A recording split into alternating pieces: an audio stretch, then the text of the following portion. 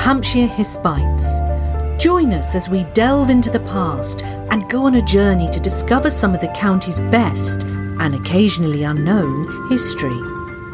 We'll be speaking to experts as well as enthusiasts, asking them to reveal some of our hidden heritage as well as share with you a few fascinating untold stories. Hello everyone, and thank you for tuning in to my History Bites podcast today, where I will be talking about some of the royal women connected with Romsey Abbey. The period I'm going to cover in this talk will range from the foundation of the abbey in the 10th century up until the late 12th century, exploring the lives of 5 royal women who were associated with the abbey.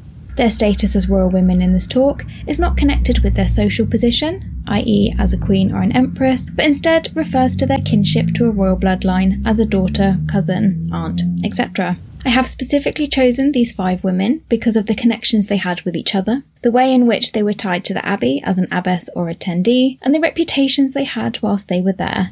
I'm going to start with a little bit of history about the abbey itself up until the current day, give some background and context to the relationships royal women had with religious houses in the medieval period, before finishing with a discussion of my 5 chosen women.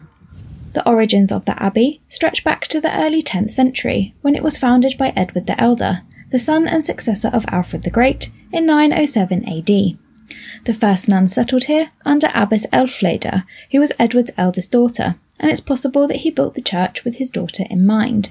It was refounded by King Edgar in 960 AD, but destroyed by Danish armies in the late 10th century.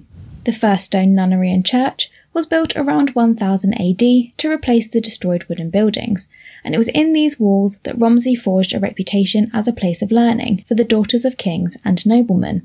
The church continued to grow, and between 1120 and 1140, work began on the present building, with the choir, transepts, lady chapel, and the first 3 bays of the nave being built, with the 4th bay being added between 1150 and 1180.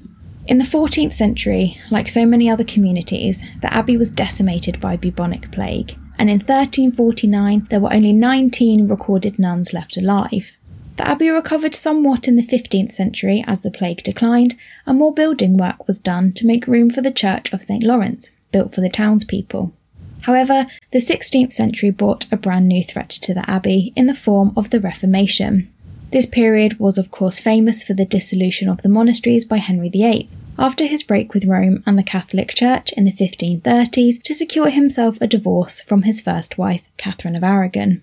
Henry also used this as an opportunity to seize the wealth from the church and diminish its political influence. Romsey escaped total demolition during this time, possibly because St. Lawrence's church was a shared religious space used by both the nuns and the public. Despite it still standing as a religious building, the nuns were dispersed, the abbey inhibited, and the lady chapel destroyed. In 1544, the townspeople paid £100 to use the abbey as their parish church. In 1643, during the early years of the English Civil War, more damage resulted in the abbey when Roundhead soldiers entered and destroyed seats and the organ. It was neglected during the 18th century, but saw a resurgence during the 19th under the ministry of Reverend Edward Lyon Burton, who rebuilt and repaired the building to how it stands today. It is now the largest parish church in Hampshire, and whilst none of the original church nor the medieval buildings remain in full, the site still holds an impressive abbey that has retained its importance in the community. The connection between women and religious houses during the medieval period has been well established and is often a primary theme in biographical works on prominent royal women. Monastic communities offered both secular and religious women the opportunity to execute authority and influence, as abbesses and patrons, but also allowed women to craft a pious identity, which was important to the sway in their family and wider society. One of the most common ways in which royal women were connected to religious houses was through their patronage and role as builders. Patronage came in many different forms, perhaps most recognisably through gifts, such as cloth and money, and also the granting of markets and fairs, granting lands or churches, and granting them protections. It tended to be that when women built religious houses, they would also serve as patrons for them, but they would also become affiliated with them for many other reasons, such as they were situated on land they held, were connected to their families, or were home to influential individuals. Many royal women also became abbesses of religious houses. Not all women were destined for marriage during this period, and the connections families made with religious houses were often just as advantageous as some of the marriages arranged for their daughters. It was also common for women to retire to religious houses as widows. Religious houses were a place of learning, and they were opportune environments for women to receive an education. Whilst they did not receive the same education as their male counterparts, women were expected to be educated in varied topics. Many royal women in the Central Middle Ages also forged reputations for themselves as pious women, and this was important in the creation of their identities. Religion was a central part of society during this period, and a woman's connection to the divine showed her to be a worthy role model for those around her.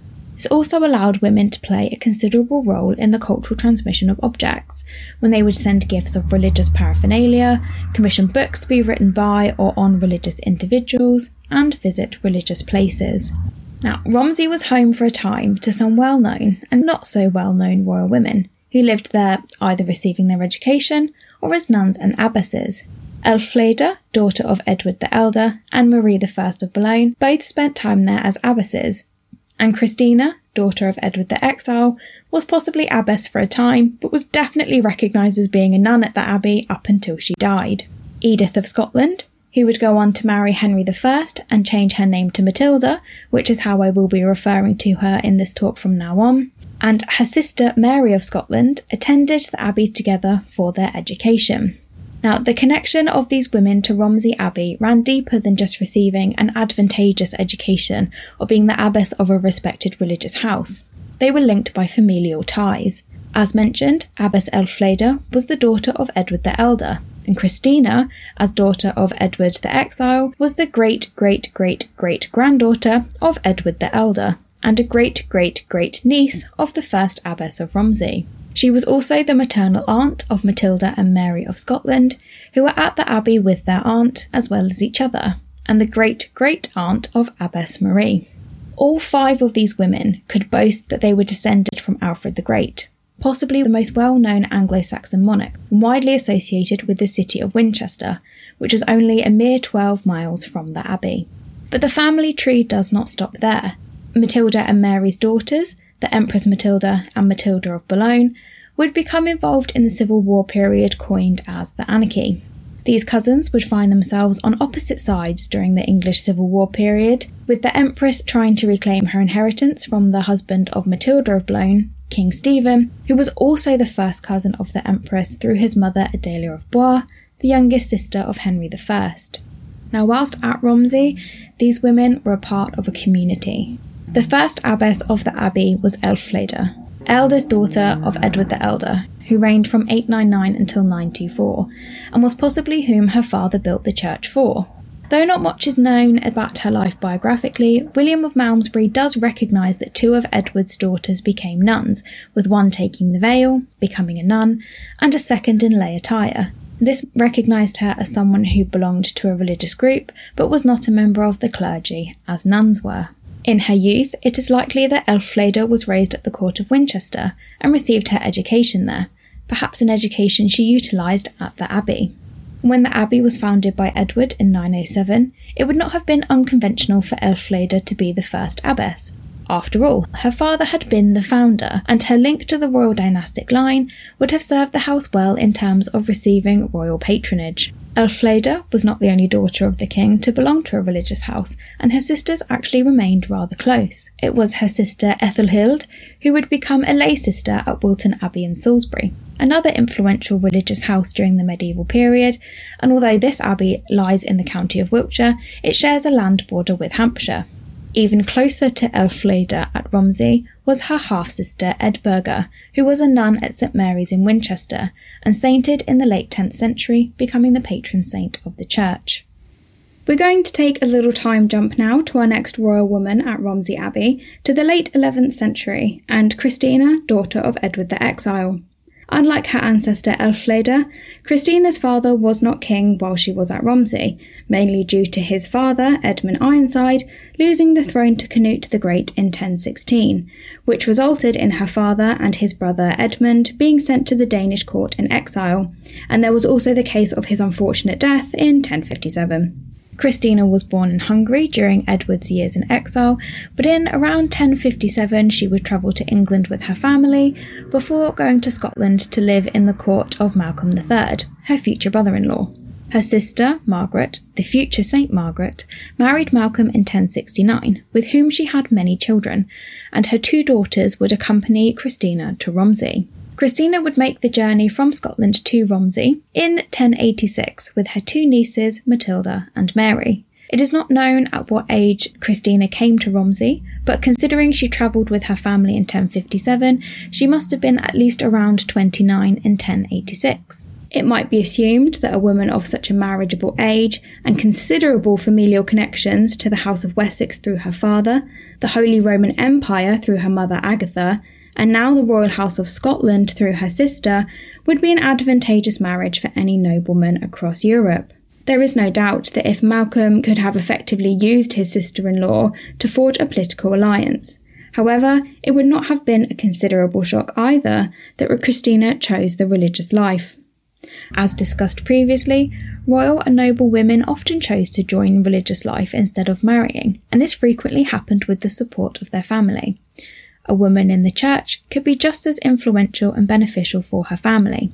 Upon her arrival in 1086, it is not clear what position she held in the abbey. There is no definitive date for when her potential predecessor, Abbess Ælfkefud, died, but it is possible that Christina's journey to the abbey was sparked by the opening of the position of abbess. On the other hand, she may have chosen Romsey as her preferred religious house because it was where her nieces were going to receive their education.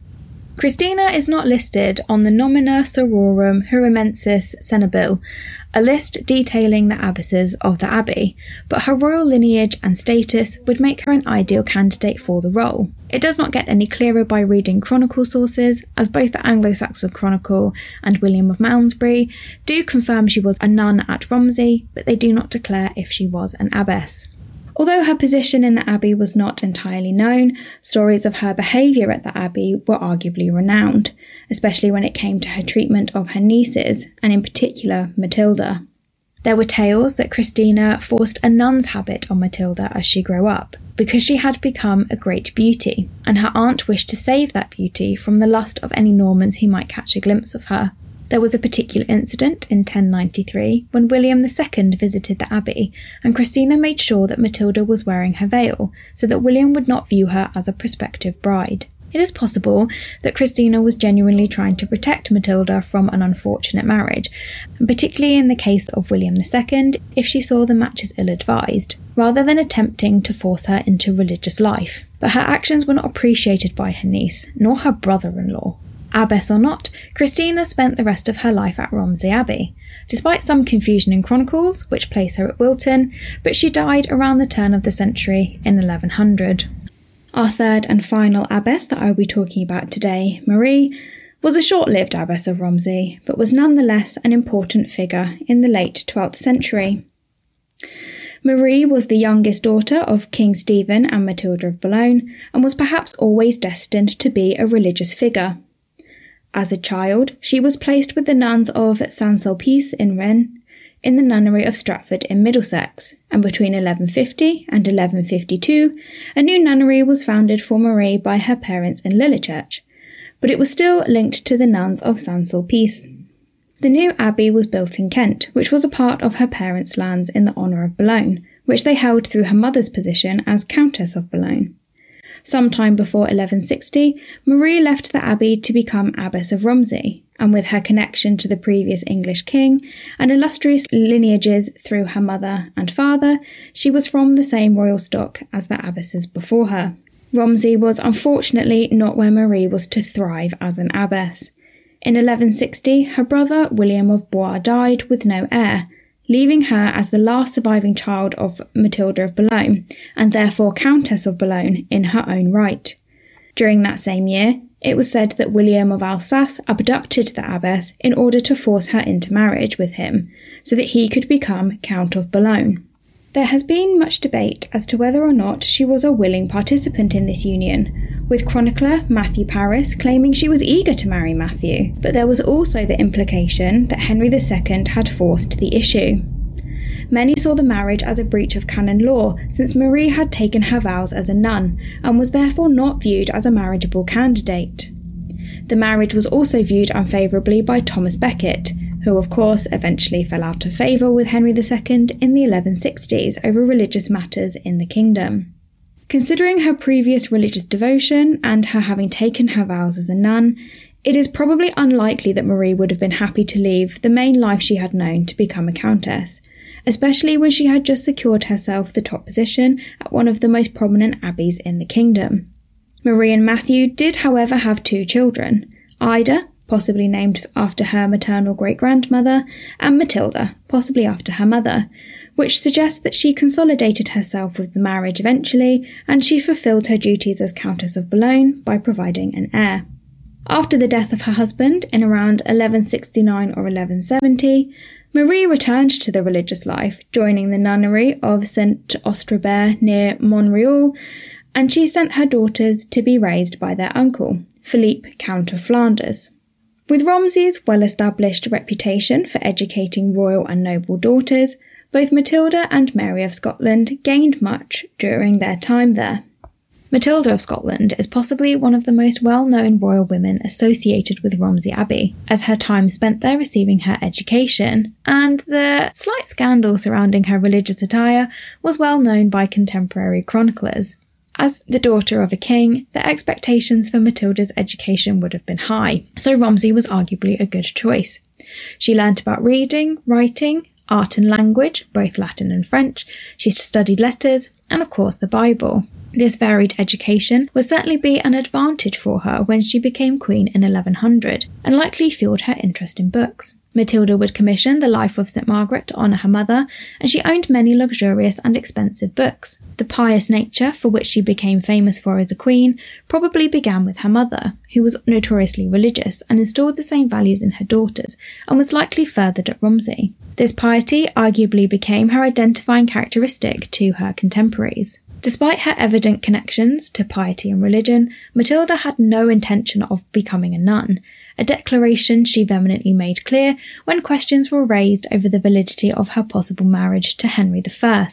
As I discussed earlier with Christina, Matilda was at Romsey with her aunt, but she was less flattering about their time spent together and their relationship. Matilda claimed that her aunt was routinely unkind to her, and she disliked it immensely when she would force her to wear religious attire. In fact, Matilda claimed that this actually led to her developing a loathing for the veil. However, there were numerous witnesses who had seen Matilda in a veil, which led to them assuming that she was actually at the abbey with the intention of taking her vows, which brought into question whether or not she was actually free to marry Henry. Matilda was instrumental in fighting for her marriage to Henry to be granted, and she herself declared that there was never any intention on her part, or in the eyes of her parents, that she would be going to Romsey for anything more than an education, and she certainly had not gone with the view of taking the veil. There was also a story recounted of how her father had come to visit her at the abbey, and when he saw her dressed in the veil, he became enraged and he tore the veil off her head.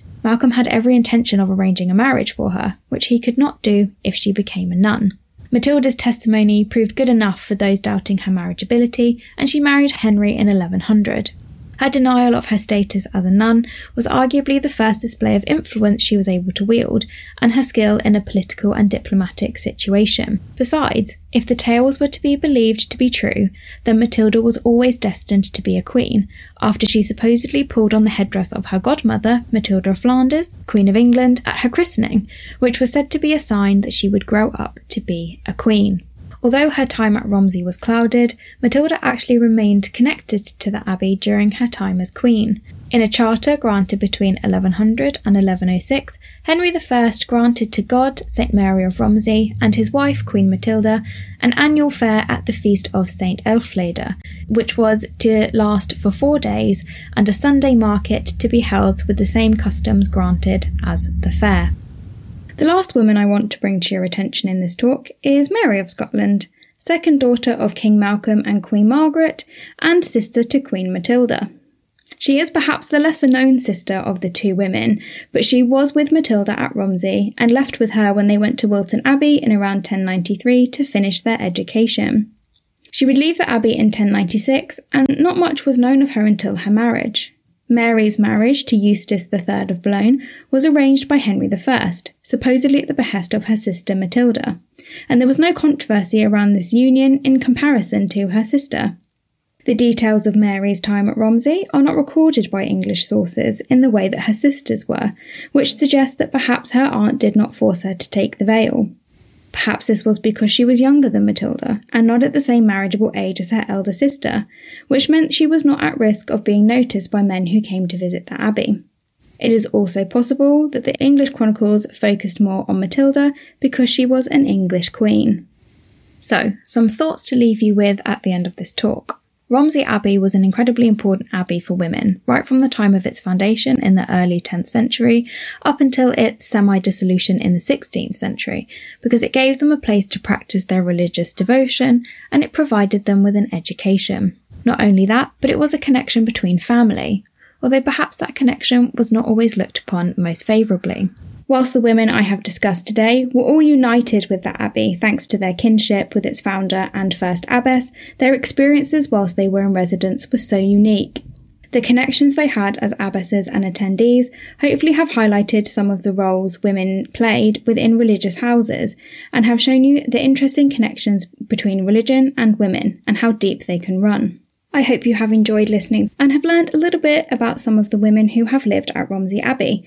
Make sure to check out their website for more information on the church and their upcoming events.